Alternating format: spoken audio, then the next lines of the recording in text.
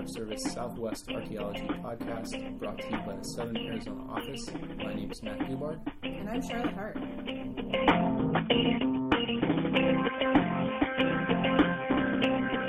So in this episode, we'll be continuing our discussion about Buffalo Soldier history, but we'll be focusing specifically on Chiricahua National Monument. And we'll be interviewing Ann Houston, who's a former interpretive ranger from Chiricahua, now at Capitol Reef National Park.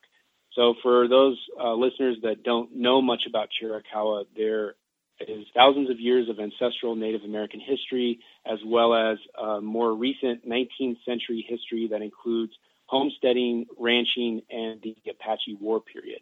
So this interview is a follow-up to our discussion with Mr. Joe Certain, who is a historian and historical reenactor that focuses specifically on Buffalo Soldier history.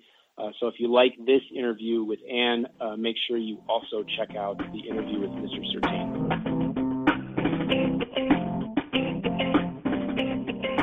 So we're here today with Ann Houston. She, until recently, was a park guide for Chiricahua National Monument, and now is a park guide with Capitol Reef National Park. That means that she's one of those frontline rangers, those awesome people that you get to meet when you go into a park as a tourist. And Ann did a lot of research about the Buffalo Soldiers who were encamped at Bonita Canyon in Chiricahua. So we're here today to talk to her. Thanks for joining us, Ann. Thanks for having me. Can you tell us a little bit about your background with the National Park Service? Sure. I've been with the Park Service for about 5 years. Most of the parks where I worked have been in the Southwest, but I had one summer in Alaska at Klondike Gold Rush National Historical Park in Skagway.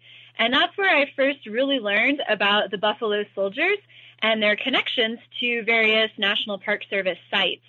And we all the rangers at Klondike Gold Rush did programs on Company L, which was a unit of the 24th Infantry. And they were sent to Skagway to help keep the peace during the Klondike Gold Rush. So that was one of the untold stories that the park was working really hard to share with our visitors from all over the United States as well as the world. And when I moved to Chiricahua National Monument, I was really happy to see that there was a Buffalo Soldier connection there as well. And I've had a lot of opportunities to really dive into the story of all the men who were stationed in Bonita Canyon during 1885 and 1886, the Apache campaign in southern Arizona. Wow, that's really cool. Thanks. So we normally interview cultural resource specialists, and so your job, coming at the history of these encampments is a little bit different as a ranger and an interpreter in the sense not in a language, but kind of interpreting the resources at a site for the public who might not be able to see what's underground, essentially. So that's really cool with your history of being at Klondike and then coming to Chiricahua. So I guess how did you go about, doing your job at Chiricahua? That's a really good question. I guess the first thing that I had to do was, of course, learn a lot more about the 10th Cavalry, because when I was at Klondike Gold Rush, that was the 24th Infantry. So generally men patrolling on foot as opposed to on horseback. And so just learning a lot about the 10th Cavalry and what their role was in the West as the United States continued to expand and as settlers came into conflict with people who were already living in that area. So in Chiricahua National Monument, that was usually the Chiricahua Apache. So just really wrapping my head around this complex story of people who were in one area who had been living there for generations, encountering other people who were newcomers and sort of the difficulties and conflict that arose from that. And Chiricahua has an amazing, tangible connection to the Buffalo Soldiers that we can talk about on a fairly regular basis. And that's the chimney at Faraway Ranch, at the ranch house. And I think we'll be talking a little bit more about that later on in the interview. Awesome. So we also interviewed Joe Sertain, and he is a historical reenactor and descendant of the Civil War soldiers. And his interview, it was one of our longer interviews, but he just had so many vignettes that exemplified how easy it was to go from Buffalo Soldier to Black Outlaw. And that's kind of based on prejudices, that there's this trope in history books or in social histories of Black people at this time, that they filled certain roles as far as looking back. And so if you weren't a Buffalo Soldier, then you must be an outlaw, because those were the two roles that are allowed for Black people to inhabit. And that was based on prejudices of the day, and the real prejudices that these men had to face. So I was wondering if you found stories from Bonita Canyon of evidence of prejudice or any other social mores of the time. Yes, like the Henry Flipper connection in the fireplace. I don't actually remember the history, so maybe it wasn't he was involved with a woman, right? Oh, he was embezzling. Well, he wasn't. He was wrongly accused of it. Okay. So Henry Flipper was the very first Black graduate from West Point. Up until that point, any Black soldier, no matter how smart they were or skilled they were, they capped out at first sergeant as an enlisted soldier. But Henry Flipper was able to become a commanding officer, and he still faced a lot of discrimination. While he was stationed at Fort Davis in Texas, he was wrongly accused of embezzling money. But basically, to cover up the fact that he had not embezzled any money, he lied. And for lying, he was court-martialed and given a dishonorable discharge. And if he had been a white officer, most likely he would not have had such a harsh punishment. So by the time our Buffalo Soldiers in the 10th Cavalry are stationed in Bonita Canyon in 1885 and 1886, Henry Flipper was no longer in the U.S. Army. He worked as a land surveyor in southern Arizona, and he eventually became a mining engineer in Mexico and Venezuela, but he was never officially stationed in Bonita Canyon, and we don't have any records that he was surveying in Bonita Canyon, but we have a stone in the Garfield fireplace that has Henry Flipper's name on it. So who carved his name into stone? If you look at it, it's in this perfect block print. It looks like it could have been typed. And most likely it was not Henry Flipper. He probably wasn't there. But he probably was such a great role model for these soldiers and for their children to aspire to become commanding officers themselves that someone out of admiration decided to carve his name into stone. Eventually, so cool. Yeah, it is so cool. Yeah. And then he was much later on after he died, he was exonerated. Am I making that up? Yeah. First by the Army in like the 70s, and then President Bill Clinton gave him a presidential pardon. That's right. In 1999. I don't know as many stories about Buffalo Soldiers and Black outlaws, but one of the men who was stationed in Bonita Canyon, John Casey, had a really long military career, and over that time he was stationed a lot in the Southwest and in Texas at Fort Davis. And while he was in Texas, he was married to a woman who was from Mexico, and we don't have her exact name. The court records and military records from that time sometimes have illegible handwriting. Try as hard as you can. It's hard to read that cursive. And so he was married to this woman, and they were separated eventually, but they never had an official divorce, which came into play when he married his second wife after his enlistments were over. And this was back in his home state of Missouri. And she was Black and he was Black, and so that was fine. But there was a question of whether he was actually properly divorced from his first wife, who was Mexican. And some of the court documents said because it was an interracial marriage at that time, it wasn't necessarily legal. So there were a lot of hang-ups about his relationship with his first wife and then, his second wife. They stayed married until she passed away. And John Casey's third wife was white. And if you think about this time period, he was living in Missouri. And interracial marriage was illegal in Missouri until 1967, thanks to the Supreme Court decision Loving versus Virginia. So John Casey had to get married in Kansas, where it was legal for him to have an interracial marriage. So I think that his story really highlights some of the difficulties that he just had in his personal life trying to live with the woman that he loved. So I think that's one that probably would stand out in my mind. Wow, that's so fascinating that you can find all of this information about soldiers' personal lives, even from military documents. Yeah, a lot of what we know about some of the men in Troop H in particular in the 10th Cavalry was first compiled by this man named Harold Sayer, and he was a historian who did a lot of work at Fort Davis. And he wrote a book called Warriors of Color, and he did a lot of the legwork on finding that research. Interesting. And so the same troops that were at Bonita Canyon and Fort Bowie were at Fort Davis as well? Yes, a lot of the men went through Fort Davis. It was one of the major forts as you headed out west. And so a lot of them, if they weren't permanently stationed there or stationed for a few years, the way John Casey was, they would have passed through there on their way to their various outposts in Arizona and New Mexico and other places. Right. So Mr. Sertain also describes African-American soldiers during the 1800s as, quote, in the shadows of American history.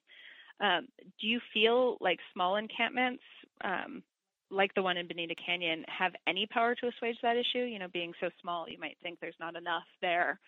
Certainly. I think that it's really true that a lot of these Buffalo Soldier sites and stories are in the shadow of a lot of major events that have happened in the United States.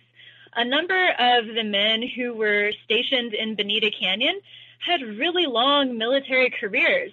Some of them fought for their own freedom during the Civil War and the U.S. colored troops, and some of them continued their military careers through the Spanish-American War and fought in Cuba. Some of them fought in the Philippines, which I think is pretty remarkable to think about men who were able to really travel the world and see the world and get this broader perspective just because they had joined the Army. So that, that really gives the men a wide range of places that we can connect them to, all over the world as well as all over the United States. And if we zoom in on Chiricahua National Monument and the Faraway Ranch House, which is in the vicinity of where that temporary camp in Bonita Canyon was, we probably have one of our most fascinating connections to the 10th Cavalry. And they made a stone monument to President Garfield while they were stationed there over the winter of 1885 and 1886.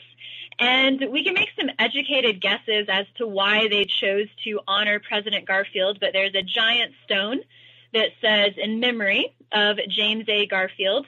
And he had been recently assassinated in 1881, and prior to his presidency, he spent almost 20 years in Congress and was always an advocate for Black rights during the Reconstruction era in the South.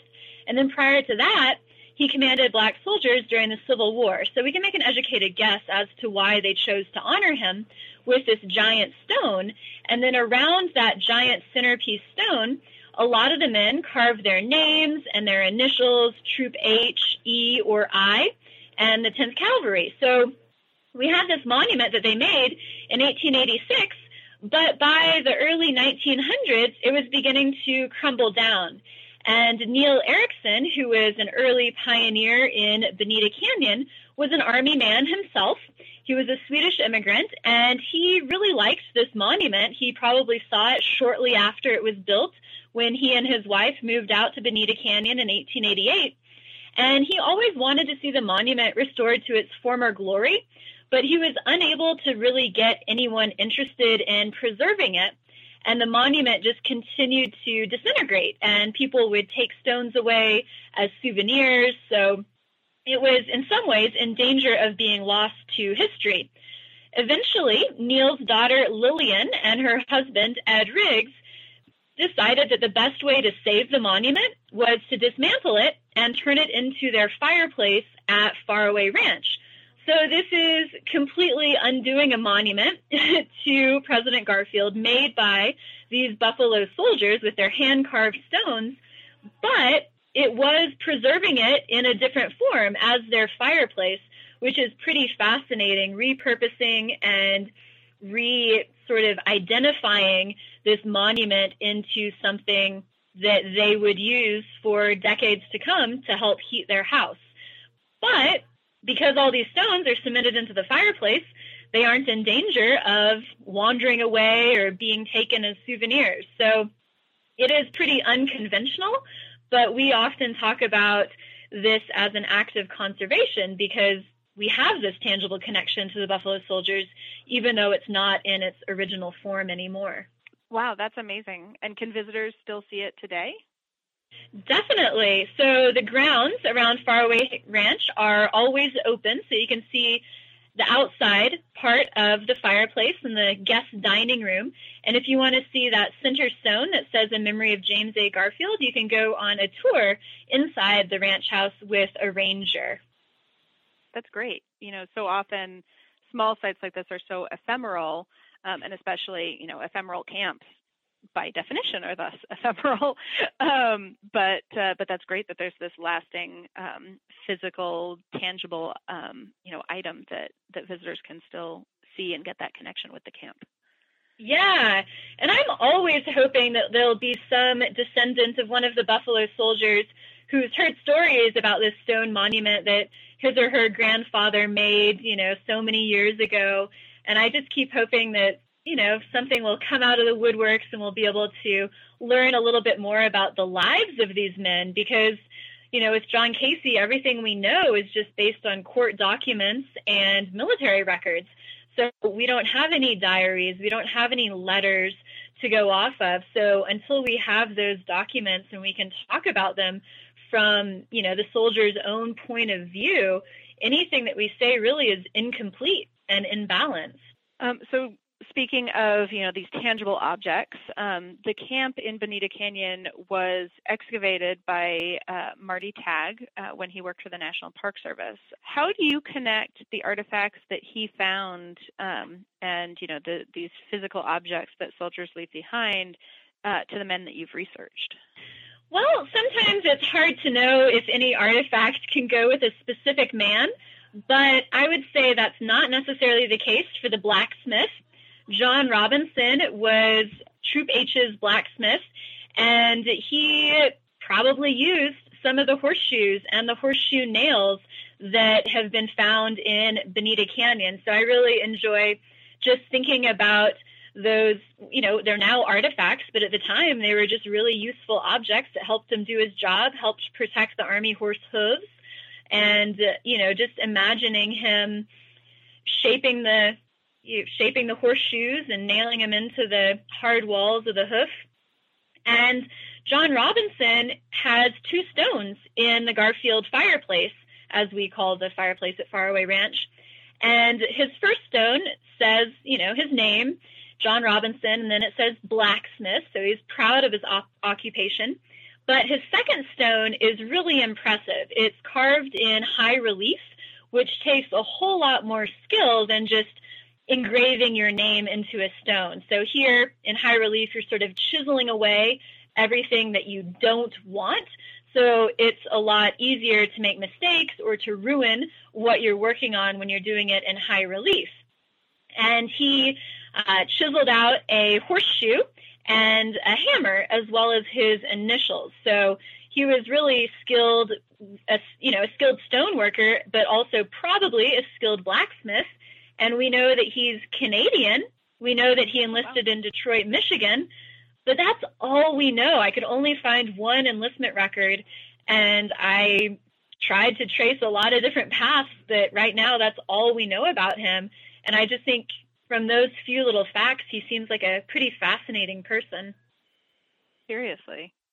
That's one of the reasons I love archaeology, so that you can get these, very simple things that look like they're, trash, right? It's Yeah. someone left behind, and yet that can really start to connect you to, this person who lived 150 years ago. Yeah. And I like to think about what maybe they ate. I mean, one of the artifacts is a royal baking powder tin. So maybe someone was using that to bake bread in an outdoor oven, because you need baking powder to help things rise, and baking soda. And so just imagining them making their bread. Of course, we usually buy our bread at the store. And if we make it from scratch, it's really easy for us to get the ingredients that we need. I mean, it's just a short drive to the grocery store. But for these men, that bread would, take a lot more effort in a lot of ways to make sure you had all the ingredients that you needed, and to make sure that you had the time to do it, and you had the fire in the oven at the right temperature. So I love that little connection as well with the kitchen. Seriously, and probably a lot better than the, thin, or not thin, but the dense hardtack that they would have had 20 years earlier in the Civil War. Right, definitely. One of the interesting things, I've had the opportunity to actually look at the collection from Bonita Canyon, and also the collection from Fort Bowie, and they're really very similar, and that's not surprising, of course, because a lot of it's, military issue things like uniform accoutrements and, like you mentioned, food tins and things like that. It makes me think that, so for the listeners, I guess Fort Bowie is about less than 20 miles away from Bonita Canyon. Can you talk a little bit about the reasons why Buffalo Soldiers would have been in a temporary encampment as opposed to being at Fort Bowie? Certainly. So in the Chiricahua Mountains, there were lots and lots of temporary Army camps during this Apache campaign. So the U.S. government was trying to capture all of the Chiricahua Apache, who in their eyes were causing a lot of trouble. And their military strategy to do that was to have soldiers stationed at every water hole along the U.S.-Mexico border. So even though Bonita Canyon is more or less 60 miles north of the border, they have springs, they have creeks there, so there were soldiers there. And it just happened that Bonita Canyon, the only soldiers in that temporary camp were black soldiers in the 10th Cavalry. Other temporary camps had white soldiers in different cavalry and infantry units. So there were lots of temporary camps just scattered throughout the Chiricahua Mountains as the U.S. Army tried to capture Chief Mangus, Chief Nana, and a whole bunch of other people, including Geronimo. And Geronimo ended up being captured and taken to Fort Bowie. And so he was held there before he was transported by train all the way to Florida. So this was a big military push to capture all of the Chiricahua Apache.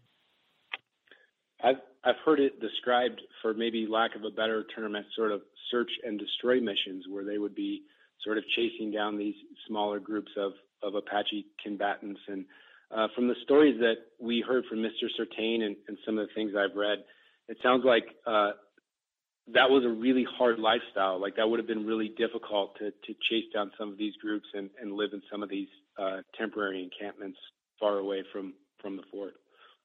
I think that that's really true. A lot of the men in Bonita Canyon were, I imagine, mostly bored during their time. I mean, they were guarding the water hole, they were carrying mail, they were escorting civilians so they could get from place to place safely. But a lot of them didn't actually see any action during that year while they were stationed in Bonita Canyon. But after Chief Nietzsche, who was Chief Cochise's son, and Geronimo surrendered, they were taken to Fort Bowie, and there was one more major Chiricahua Apache chief who hadn't been captured, and that was Chief Mangus. And some of the men in Troop H went with their commander and were able to capture Chief Mangus and his family. And this was a peaceful surrender, and it was partially negotiated by John Casey, because you think about these different groups of people that we have interacting. The Buffalo Soldiers spoke English. The Chiricahua Apache had their dialect. And, there could be some possible translation errors. And John Casey, probably because he had been married to a woman from Mexico, spoke Spanish. So he was able to translate Spanish from Mangus's mother into, just English, and they were able to negotiate a peaceful surrender. So he played an important role in translating, Spanish, because she was speaking Spanish to her son, who was speaking the Chiricahua dialect, and it was a safe surrender. No one was hurt. Of course, Chief Mangus and all of his family were then transported to Florida with all of the other Chiricahua Apache, so they were no longer allowed to live in their homeland. But it sounds like that was a pretty impressive surrender to have. That's amazing. The last big surrender takes place in 3 different languages. Yes. And it was negotiated by Buffalo Soldiers. They did, of course, have a white captain. His name was Charles Cooper, and his daughter wrote a pretty impressive memoir about her time as a child of the Fighting Tenth. Her name was Forestine Cooper Hooker, and reading her memoir, there are some references to Bonita Canyon and some of the individual soldiers who she sort of grew up with in a way. Wow. Yeah. So that's fascinating. You have a child that was following them. Would she have stayed in the forts rather than being at some of these advanced or field encampments? We were talking about baking soda or baking powder, and that's, seems very much like a luxury for these men who are out in the middle of nowhere guarding a water hole. Yes. Normally, she and her mother would have stayed at the forts, but I think that her father had been in the field for quite a while, and her mother wanted to go out and visit him, and so she brought her daughter along. And there's a story that Forestine was trying to bring back a cow that still had a calf because they wanted a cow to milk, and she was having a hard time herding it through the canyon on her horse. And at one point, her horse bolted, and she was screaming, and her hat fell off, and one of the soldiers thought that she was being attacked, and so he rushed to her rescue, and everyone got a big laugh out of it afterwards. But I don't think that they were really supposed to be in that temporary camp. It was just, I think, Captain Cooper's wife missed her husband. So. Excellent. So Buffalo Soldiers are connected with many National Park Service units throughout the American West and Southwest and Northwest, as you've shown. They even, after the Indian Wars close up, we see Buffalo Soldiers who then end up serving in leadership in national parks. It's not just national parks about Buffalo Soldiers or that encompass Buffalo Soldier, sites or remains. It's park rangers who are at the Presidio of San Francisco and Yellowstone and Sequoia Kings Canyon. Yet many people don't know that history. What can listeners do to become more educated on that history, and what can the Park Service do to better tell their story? That's a really great question. I would say right now one of the best places to go to learn more about Buffalo Soldiers and national park sites is the Buffalo Soldier Subject site on nps.gov. So that's we can put links in for our listeners too on the perfect. webpage. Oh yes, that would be perfect. So that's a great place to start and highlight a lot of the different parks that have connections to Buffalo Soldiers. But I would say one of the great things that visitors can do is ask a ranger if there are any untold stories in their park, because there are so many more things that we can talk about as park rangers than just the main reason that the park is established. So Chiricahua was established to protect the geology, but that's not the only story that we share. We talk about Faraway Ranch and the Swedish immigrants, and we talk about the Buffalo Soldiers. We talk about the plants and the animals. So there are lots of different stories that you can learn about in different national park sites. So I would certainly encourage you to ask a ranger about any untold stories. And I think that the Park Service is really becoming more aware and trying to share a lot of these diverse stories and multiple perspectives, because the whole point of the park is to protect stories as well as, the natural and cultural resources that we have. A lot of park sites have not just beautiful scenery, but really complicated stories that highlight why we are Americans. You have stories not just about Buffalo soldiers, but you have stories about civil rights in the United States, the Selma to Montgomery National Historic Trail. You have Manzanar, where Japanese and Japanese Americans were kept during World War II. You have Stonewall Inn that commemorates the ongoing struggle for LGBTQ rights in the United States. There are all sorts of complicated stories that are woven together into the fabric of who we are as Americans.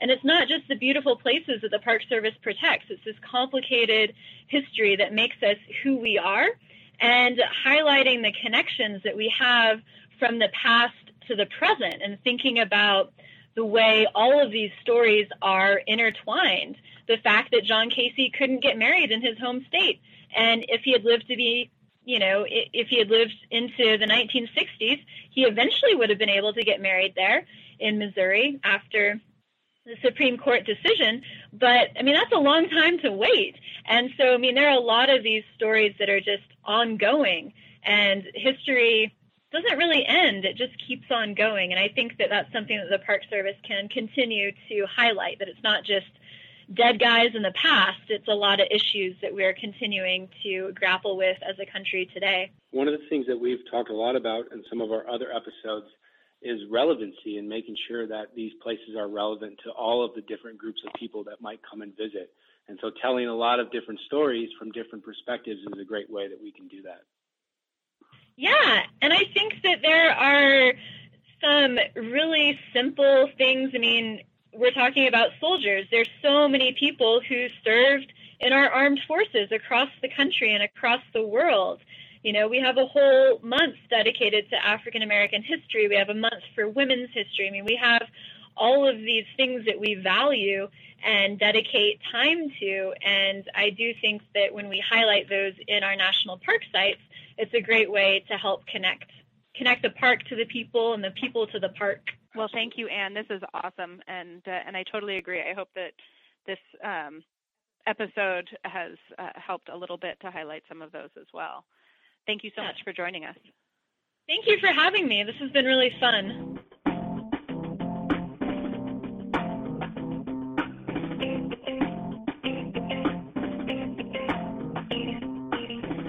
So I love this interview with Anne. It's one of our shorter ones, but she really has a way of bringing forward complicated stories. And her quote about, complicated stories really reveal who we are.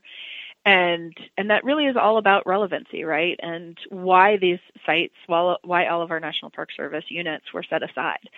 And, with talking with her, it seems like there's all these kind of little individual stories, and it's cool to learn about that person. But Matt, you're back and forth with Anne about Flipper, and how, you have this story about the first Black cadet to graduate from West Point, and how it has these ripples into the stones that were carved at Chiricahua, and someone who probably revered him, since we don't have the data that he was there. And then how that, continues out to all the way to modern history with President Clinton pardoning him. That, this really is not just relevancy from the 19th century, but relevant for today and the society we're in, and the complicated stories we're still all trying to navigate. In our next episode, we'll continue to talk about complicated stories by discussing Children's Village at Manzanar with Carol Matsumoto.